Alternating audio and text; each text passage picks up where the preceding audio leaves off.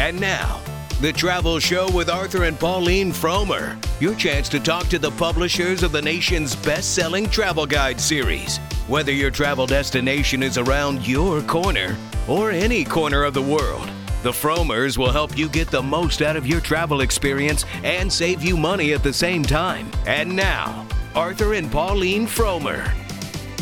And this is the travel show in which we talk about vacations. Well, welcome. I'm Arthur Fromer. And I'm Pauline Fromer. And in the time ahead, we're going to be discussing travel. And that's a conversation that you can join with us. The best way to get in touch with us is on social media. You'll find Fromers on Pinterest, on Twitter, on Facebook, and on, I'm missing one, but you probably know what it is. Just look for the word Fromers. And we hope that you'll visit us during the week at fromers.com. That is our website. It's a labor of love. We're constantly updating it with fascinating articles about cuisine, about culture, about history, and yes, about travel. There actually is travel news. To help us with the travel news, I have a special guest up now. His name is Scott McCartny. He is the middle seat columnist for the Wall Street Journal. Welcome back to the Fromer Travel Show, Scott. Good to be with you. So, to be totally transparent, we are taping this on August 5th. And I say that because everything has been changing with such rapidity in the news that anybody who's listening to this, I want you to know when we're taping it, just in case what we say is totally out of left field in 2 weeks.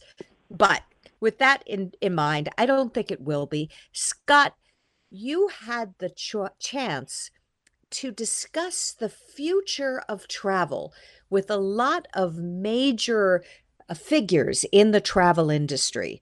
And the thing that they all seem to agree about was that business travel is probably going to be very, very different in the future. How will it change, and how will that change affect consumers who are just doing leisure travel?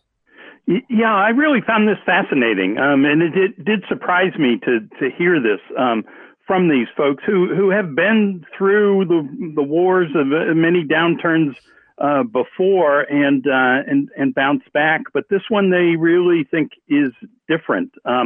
So they all agreed that to really get back to meaningful levels of travel.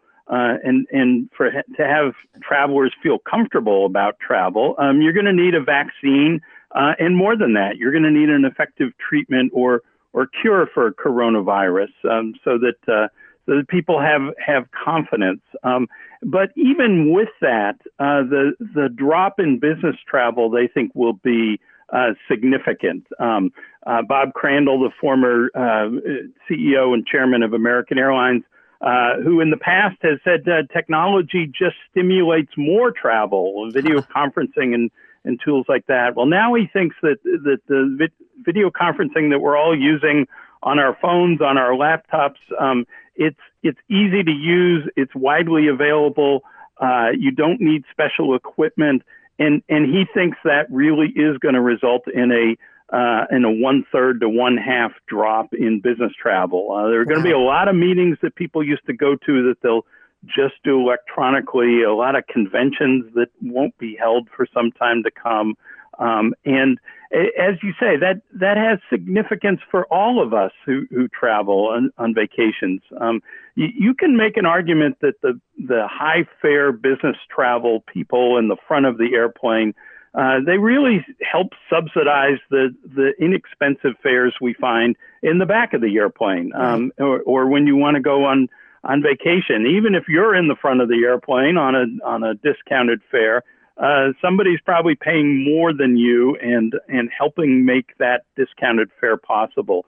So you take all that revenue out of the equation, and I think there will be fewer flights to choose from because of the drop in business travel, and I think there will be fewer cheap fares to find because we're all going to have to cover a higher portion of the costs of actually operating the flight.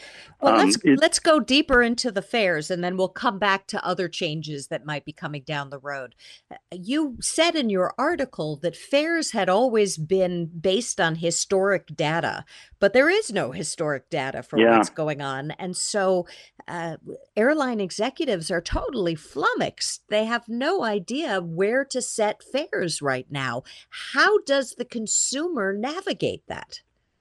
Well, it's just going to take frequent shopping. I think is really the way to go about it. I was really surprised. I looked at some busy travel routes, New York to Los Angeles, and the fares for right now, in the middle of the pandemic, were exactly the same as the fares for May and June next year, when airlines hope there will be a whole lot more demand. So the pricing systems aren't working.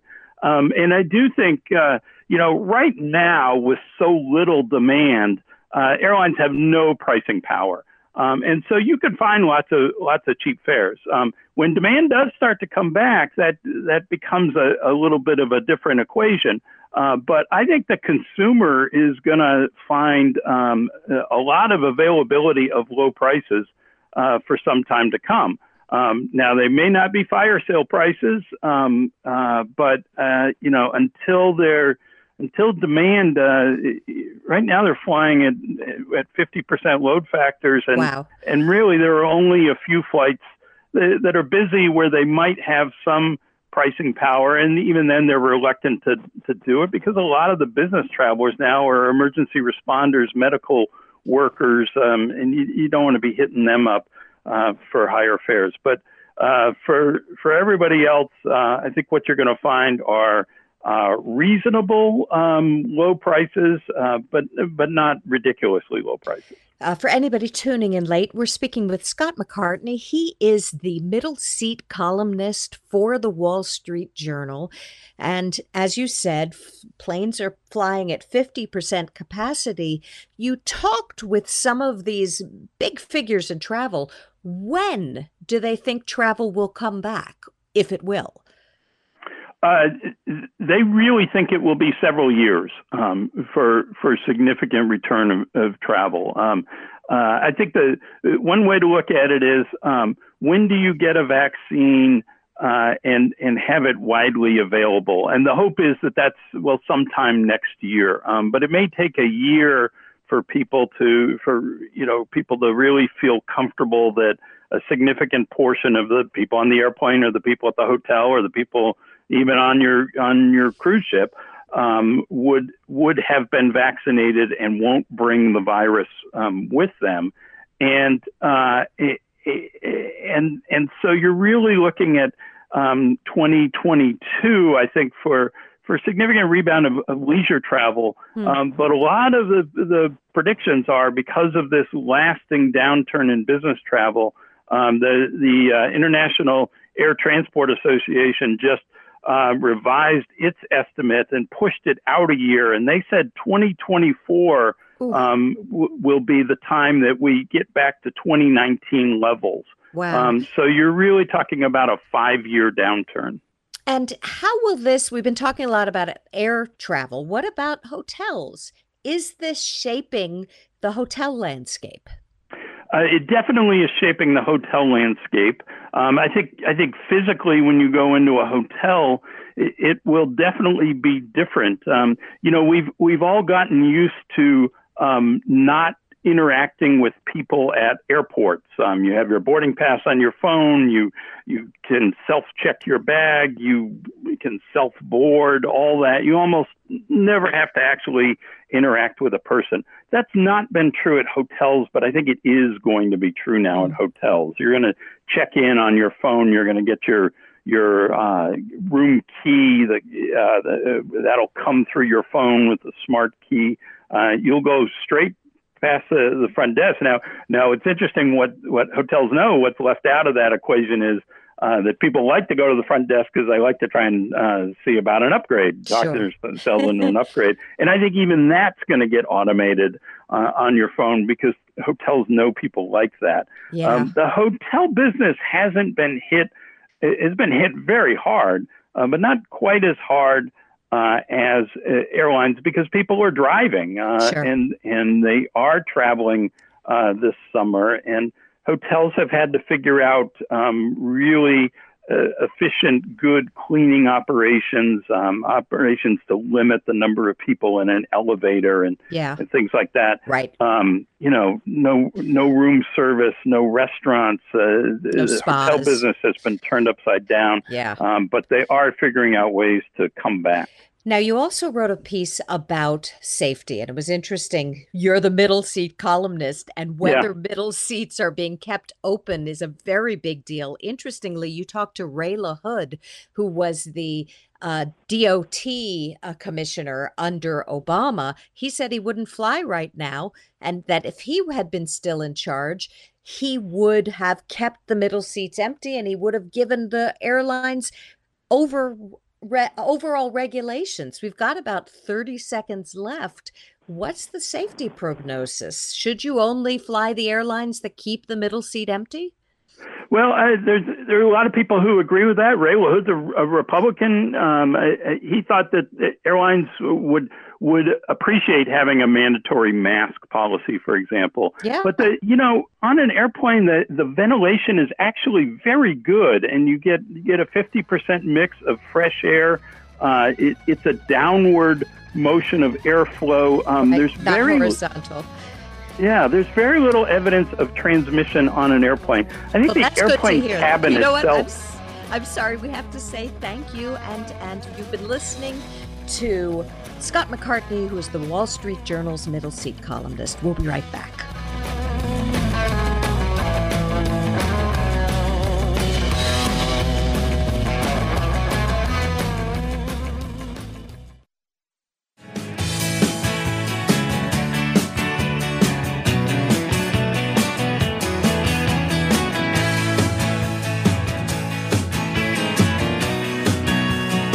And you are listening to the Frommer Travel Show. Up next, we are proud to say, is one of our authors, Don Laine. He writes our terrific guidebook to Santa Fe, Taos, and Albuquerque, which is called Frommer's Easy Guide to Santa Fe, Taos, and Albuquerque. Welcome back to the Travel Show, Don.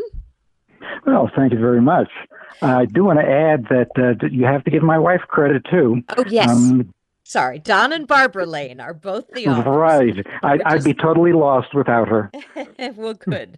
Not good that you'd be lost, but good that we gave her credit.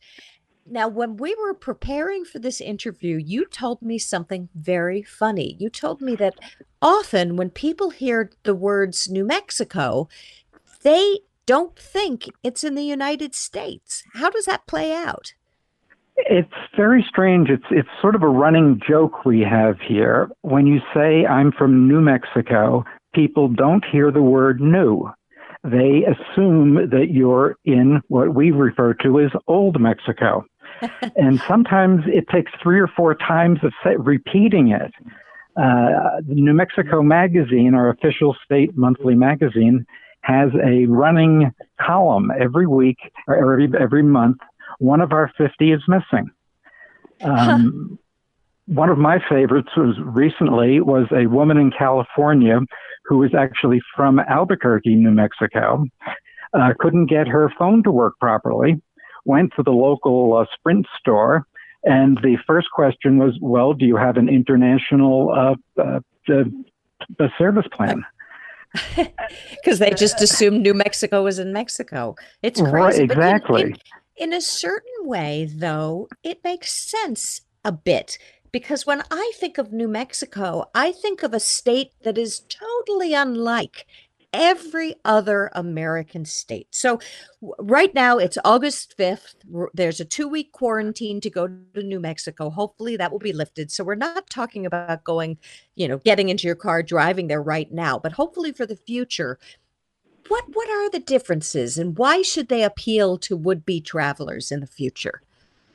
You mean, why does anybody want to come to New Mexico? Yeah, well, how does it differ from other states? I mean, I know it's a very different place.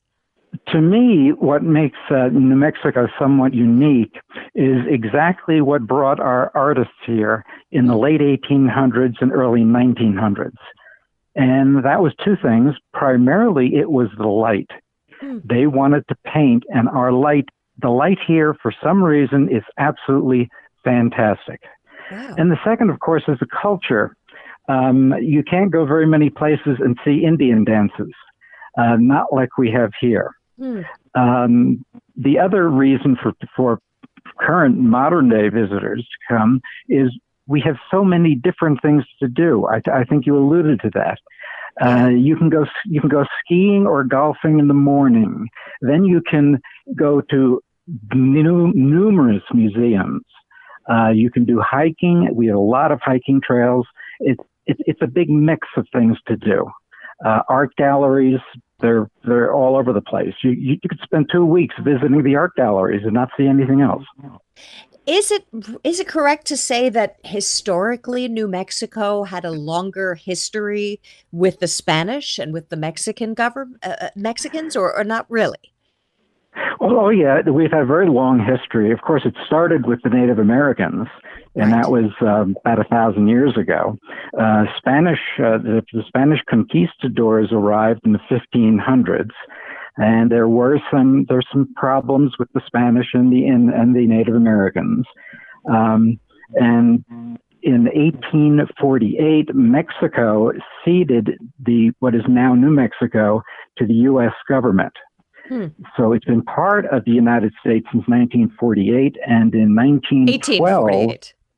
1848, sorry, yes. Sorry. 1848.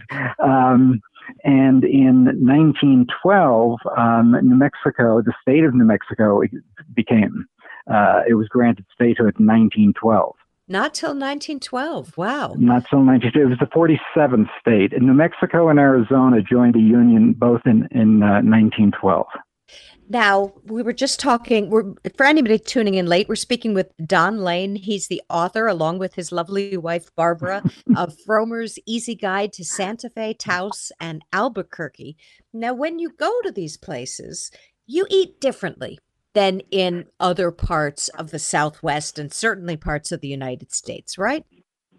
Definitely. And in fact, Santa Fe and Taos have slightly different cuisine even than Albuquerque.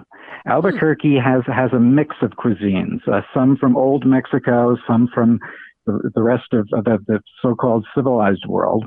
Santa Fe and Taos have a distinctive type of northern New Mexico cuisine based on chili. In fact, one thing I should tell visitors to the state is that the official state question that you will be asked in almost any restaurant in New Mexico is red or green. That was passed by the legislature, I don't know, 10 or so years ago. Wow. And the answer is that there are three correct answers to that. You want red chili on your food, you want green chili on your food, or you want Christmas, which is a mixture of red. Christmas is a mixture of red and green. Oh, that's funny. But is one hotter than the other? Green chili tends to be a little spicier, a little hotter, but also than the red chili. Red chili tends to be a little sweeter than green chili.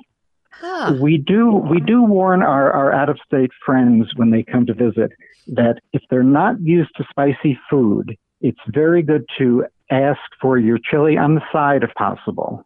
And very often the restaurants will give you a little sample of the chili to taste. Right. But you can often get it on the side and add it to your food so you can add just a little bit at a time. Now, we've got about 40 seconds left, but very quickly, is New Mexico a good state for social distancing? Are there a lot of wide open spaces? Well, we took our dog for a walk this morning, probably a mile or so, and didn't see one person. Wow. Where are you specifically in Santa Fe? We're just a couple of miles north of Taos. Wow. Okay. Well, that answers it. All right.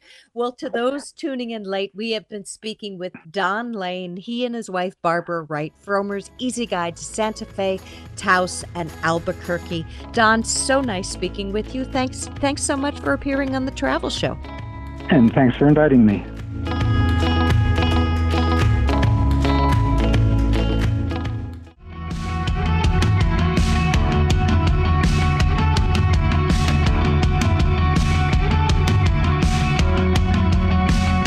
Welcome back to the Travel Show. Next up, we have Gene Sloan with us.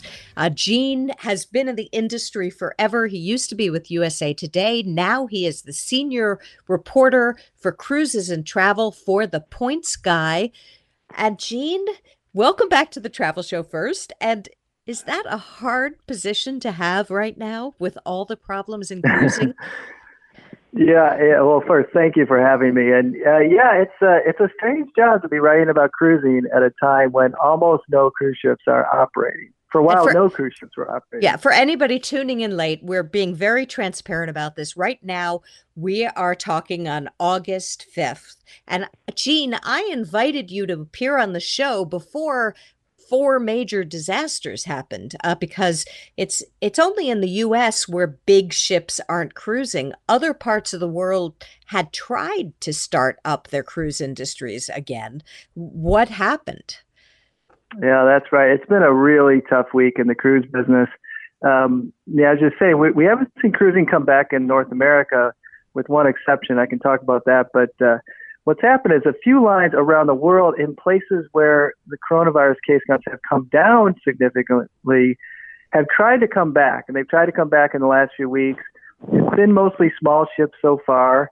And the thinking was that the case counts were down enough that we can start back up and, we'll do a lot of things we didn't do before, like testing before people get on board, extra cleaning, people wear masks, and that it would work, in a way that, of course, it didn't work a few months ago when everything shut down. Right. But unfortunately, what we're seeing is that it's not working. And these ships, the same thing's happening. There's outbreaks on board. Ships are having to come back to port, cancel cruises.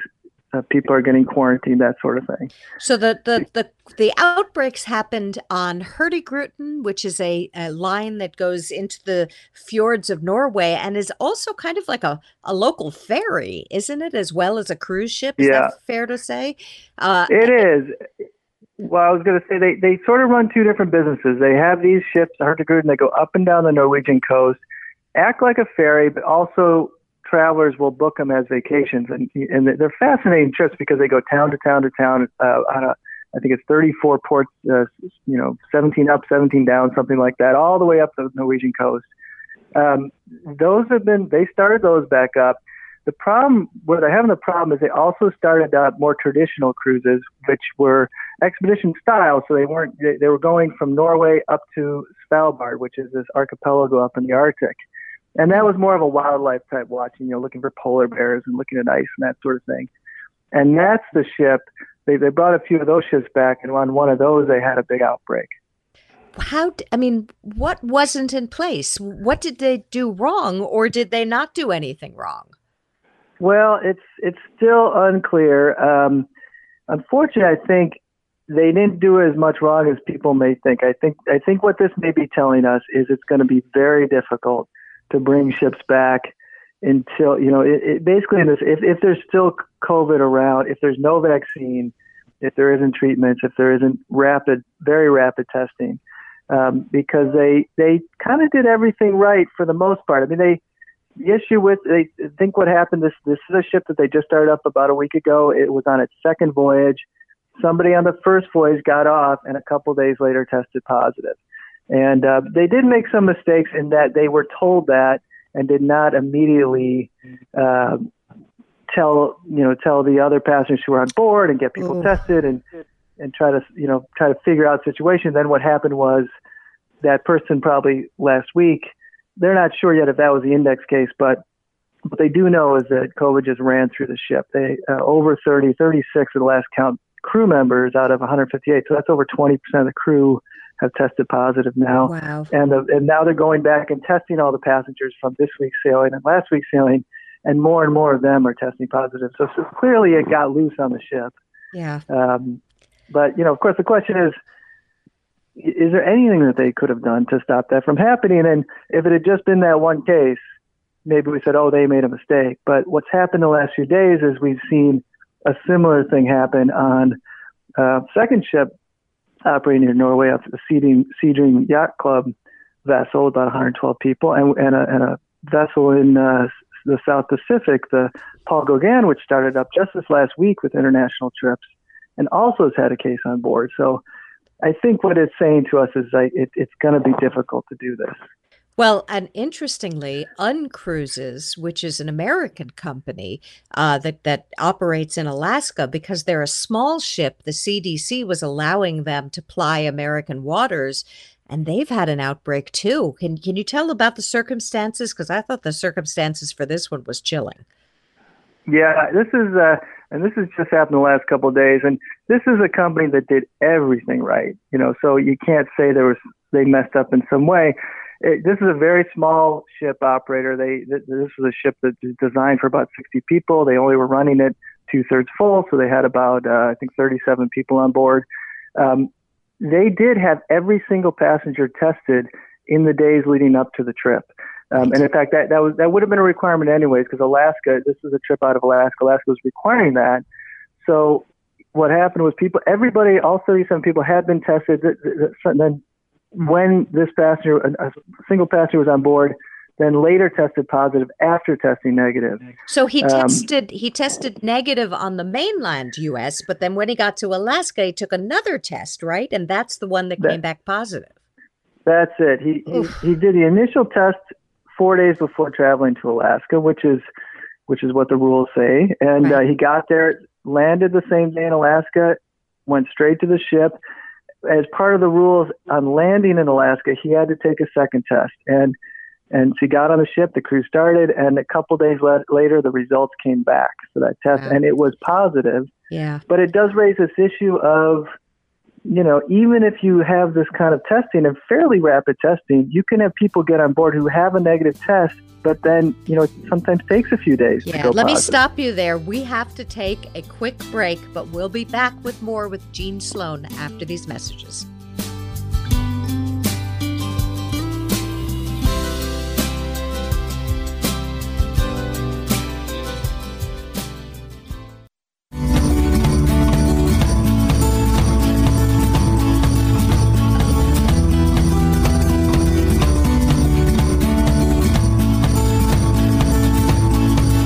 You're listening to the Frommer Travel Show. I'm Pauline Frommer, here with my dad, Arthur Frommer, and on the line we have Gene Sloan, who is a senior reporter in cruises and travel for thepointsguy.com. Now, Gene, we've been talking about everything that went wrong. There are people working feverishly right now to try and bring the cruise industry back. And I've seen some interesting ideas. I know that the European Union put forward its tips, and one of the things that really blew my mind was they kind of wanted the cruise lines to separate people by age. Do you know about this? Mm-hmm. Yeah, it was one of the suggestions. The European one of the agencies there has put together sort of a rough guidelines on how this could be done, how ships could come back. And like I said before, the case counts in Europe are much lower. So there is some thinking that, we can do some things here that make it possible to come back. But yeah, that they brought that up. I think that even folks in the cruise industry think, how is that going to possibly work? That you would stay with a group in a rough age range, you would eat together, you would go on tour together, you wouldn't mix so much. But the idea behind that was that younger people are going to be maybe less careful about masks and the like, or what was the idea behind that? Yeah, and that you would keep maybe some of the older travelers on board, kind of isolated in their group. But of course, if you've been on these big ships, it's just the idea of trying to not mingle with a big percentage of people on board just doesn't seem realistic. No. So if it does come back, and as we said in the last segment, boy, has there been a blow to the industry this week with ships that had tried to come back and immediately got coronavirus on board, usually with the crew. What will the differences be, do you think? What will the cruising experience be like in the near future if it comes back? Well, yeah, I think for longer than people think, it's going to be a little weird. There's some of the things some of these lines that tried to come back in these last few weeks have done will probably be around for a while, which is, even on this Uncruise Adventures ship that had this case come up this week, you were wearing masks on board. You're social distancing. All the buffet restaurants are going to be closed down, and you'll be table served. A lot of cleaning on board, that sort of thing, which is great. But just the experience, we're already seeing lines talk about things like maybe some of the pools won't open, maybe the spa will be closed. Some of the river lines that have started up, there's been a few river lines that have started up in Europe, are doing just that. Even the fitness centers are not reopening. So it's going to be a cruise, but there's going to be a lot of elements that we all took for granted as being part of the cruise that are not going to be there. At least, and I think some people say, for a few months, but until there's a vaccine, I see it being very difficult to get back to where cruising is sort of the normal experience that we're all used to. And, is that in 6 months or is that in a year or 18 months? We don't really know. And will the companies, they're slashing things that for some people make the cruise, like the buffet, like getting to go to the spa, like working out at the gym. They won't have those options. Will prices come down because experiences and perks have been slashed, or not necessarily? No, not necessarily. It's going to be a supply and demand situation. And so what all the big cruise lines have said is, I think they're hoping not to have big fire sales on prices, and one of the ways they're going to do that, and it's partly also logistics are coming back, but they're not going to bring all their ships back at once. So when they finally do, many of the big lines, we've talked about some of these smaller lines have tried to come back. Many of the big lines, the Royal Caribbeans of the world, the Carnivals, the Princesses, have said they're not going to come back already for many months. They've canceled into October, November, and even December in some cases. But when they do come back, what they're saying is, look, if we had 20 ships before, we'll try it first with 2, or maybe we'll do 3, and then if that works, we'll do 2 more. And we'll also be coming back with less capacity, so we'll only fill the ship 70% because we want social distancing. And because of that, you're going to have this funny situation where obviously, the demand is way down, but there's going to be so little capacity that the supply and demand equation will mean that pricing probably will stay up. Wow. Not what I expected you to say. Interesting. Yeah. Will the demographics change? Because as we know, older people used to be very, very fond of cruising. Now it could be too dangerous for them. Do you think it'll be a shift in who cruises? I think so. I thought so all along. But the thing is, I've talked to some of the top executives in the business, and they're still looking at the numbers. Believe it or not, people are still, and this amazes me, I think it amazes a lot of people, people are still booking cruises. They're maybe not booking for the next few months, but bookings for next year have not gone down. They're coming in about the same rate, and a lot of people are thinking, it's all be over by next year. The executives are telling me they're still getting bookings from older demographics. So, it's a surprise to me, honestly. Well, we have to end on that note, but we have been talking with Gene Sloan. He is the senior reporter for cruises and travel for The Points Guy. Thank you so much, Gene. Thank you.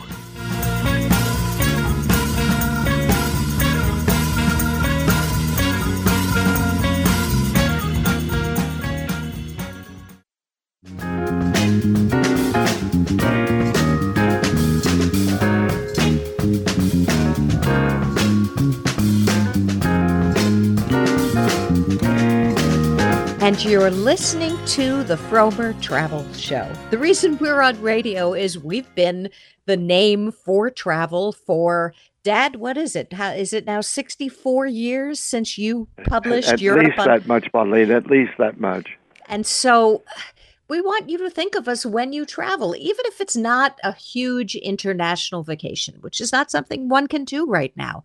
So to better serve our listeners, to better serve our readers, we just came out with a slew of specific guides meant for people who are going to be doing road trips and exploring the United States right now. These are brand new guides. They're ebook only so that you can easily carry them, so you don't have to go into a bookstore to buy one. They cover such really great destinations as the state of Rhode Island, the state of Vermont, the area around Sedona, Arizona, which is a vacation paradise. We have one to the Grand Canyon. We have another to an area that has only recently gotten really, really popular, but it's such a fabulous American vacation area. I'm talking about the hill country of Texas. You go to the hill country of Texas, you can have a different adventure every day. One day you might have great barbecue at a place that people drive hours just for the meal. Another day you'll go spelunking. It's this incredible area for caves. If you're there at the right time of year, you're going to see some of the most beautiful wildflowers out in the fields. There's also a lot of historic sites, including the homestead of Lyndon Baines Johnson, our former president. So that's one of the books. Another one is Lake Mead. And we have another one on Arches and Canyonlands National Parks. So if you're wanting to go to Utah, and it really is truly one of the most spectacular parts of the United States. We're going to give you all the advice on where to stay, what trails to hike, how to get away from the crowds, because that has been a problem at some national parks this summer. Some of them, people think, oh, I'm getting out into nature, I'm going to be all alone, and that hasn't been the case. Dad, have I missed any? I think I got them all, didn't I? I think you've covered everything, Pauline. Yes. So we hope that you'll go to barnesandnoble.com or amazon.com or wherever ebooks are sold and take a look for these new ebooks. They're all called Easy Guides. And there are a lot of them that will be going to the places where you're going, because these are written to be concise and written to be looked at while you're on the road going somewhere. They're shorter than some of our longer books, and so they're less expensive.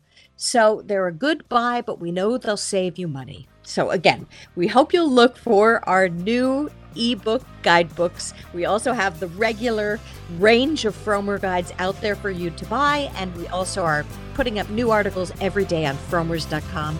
We thank you so much for listening, and to those traveling, a hearty, Dad? Bon voyage.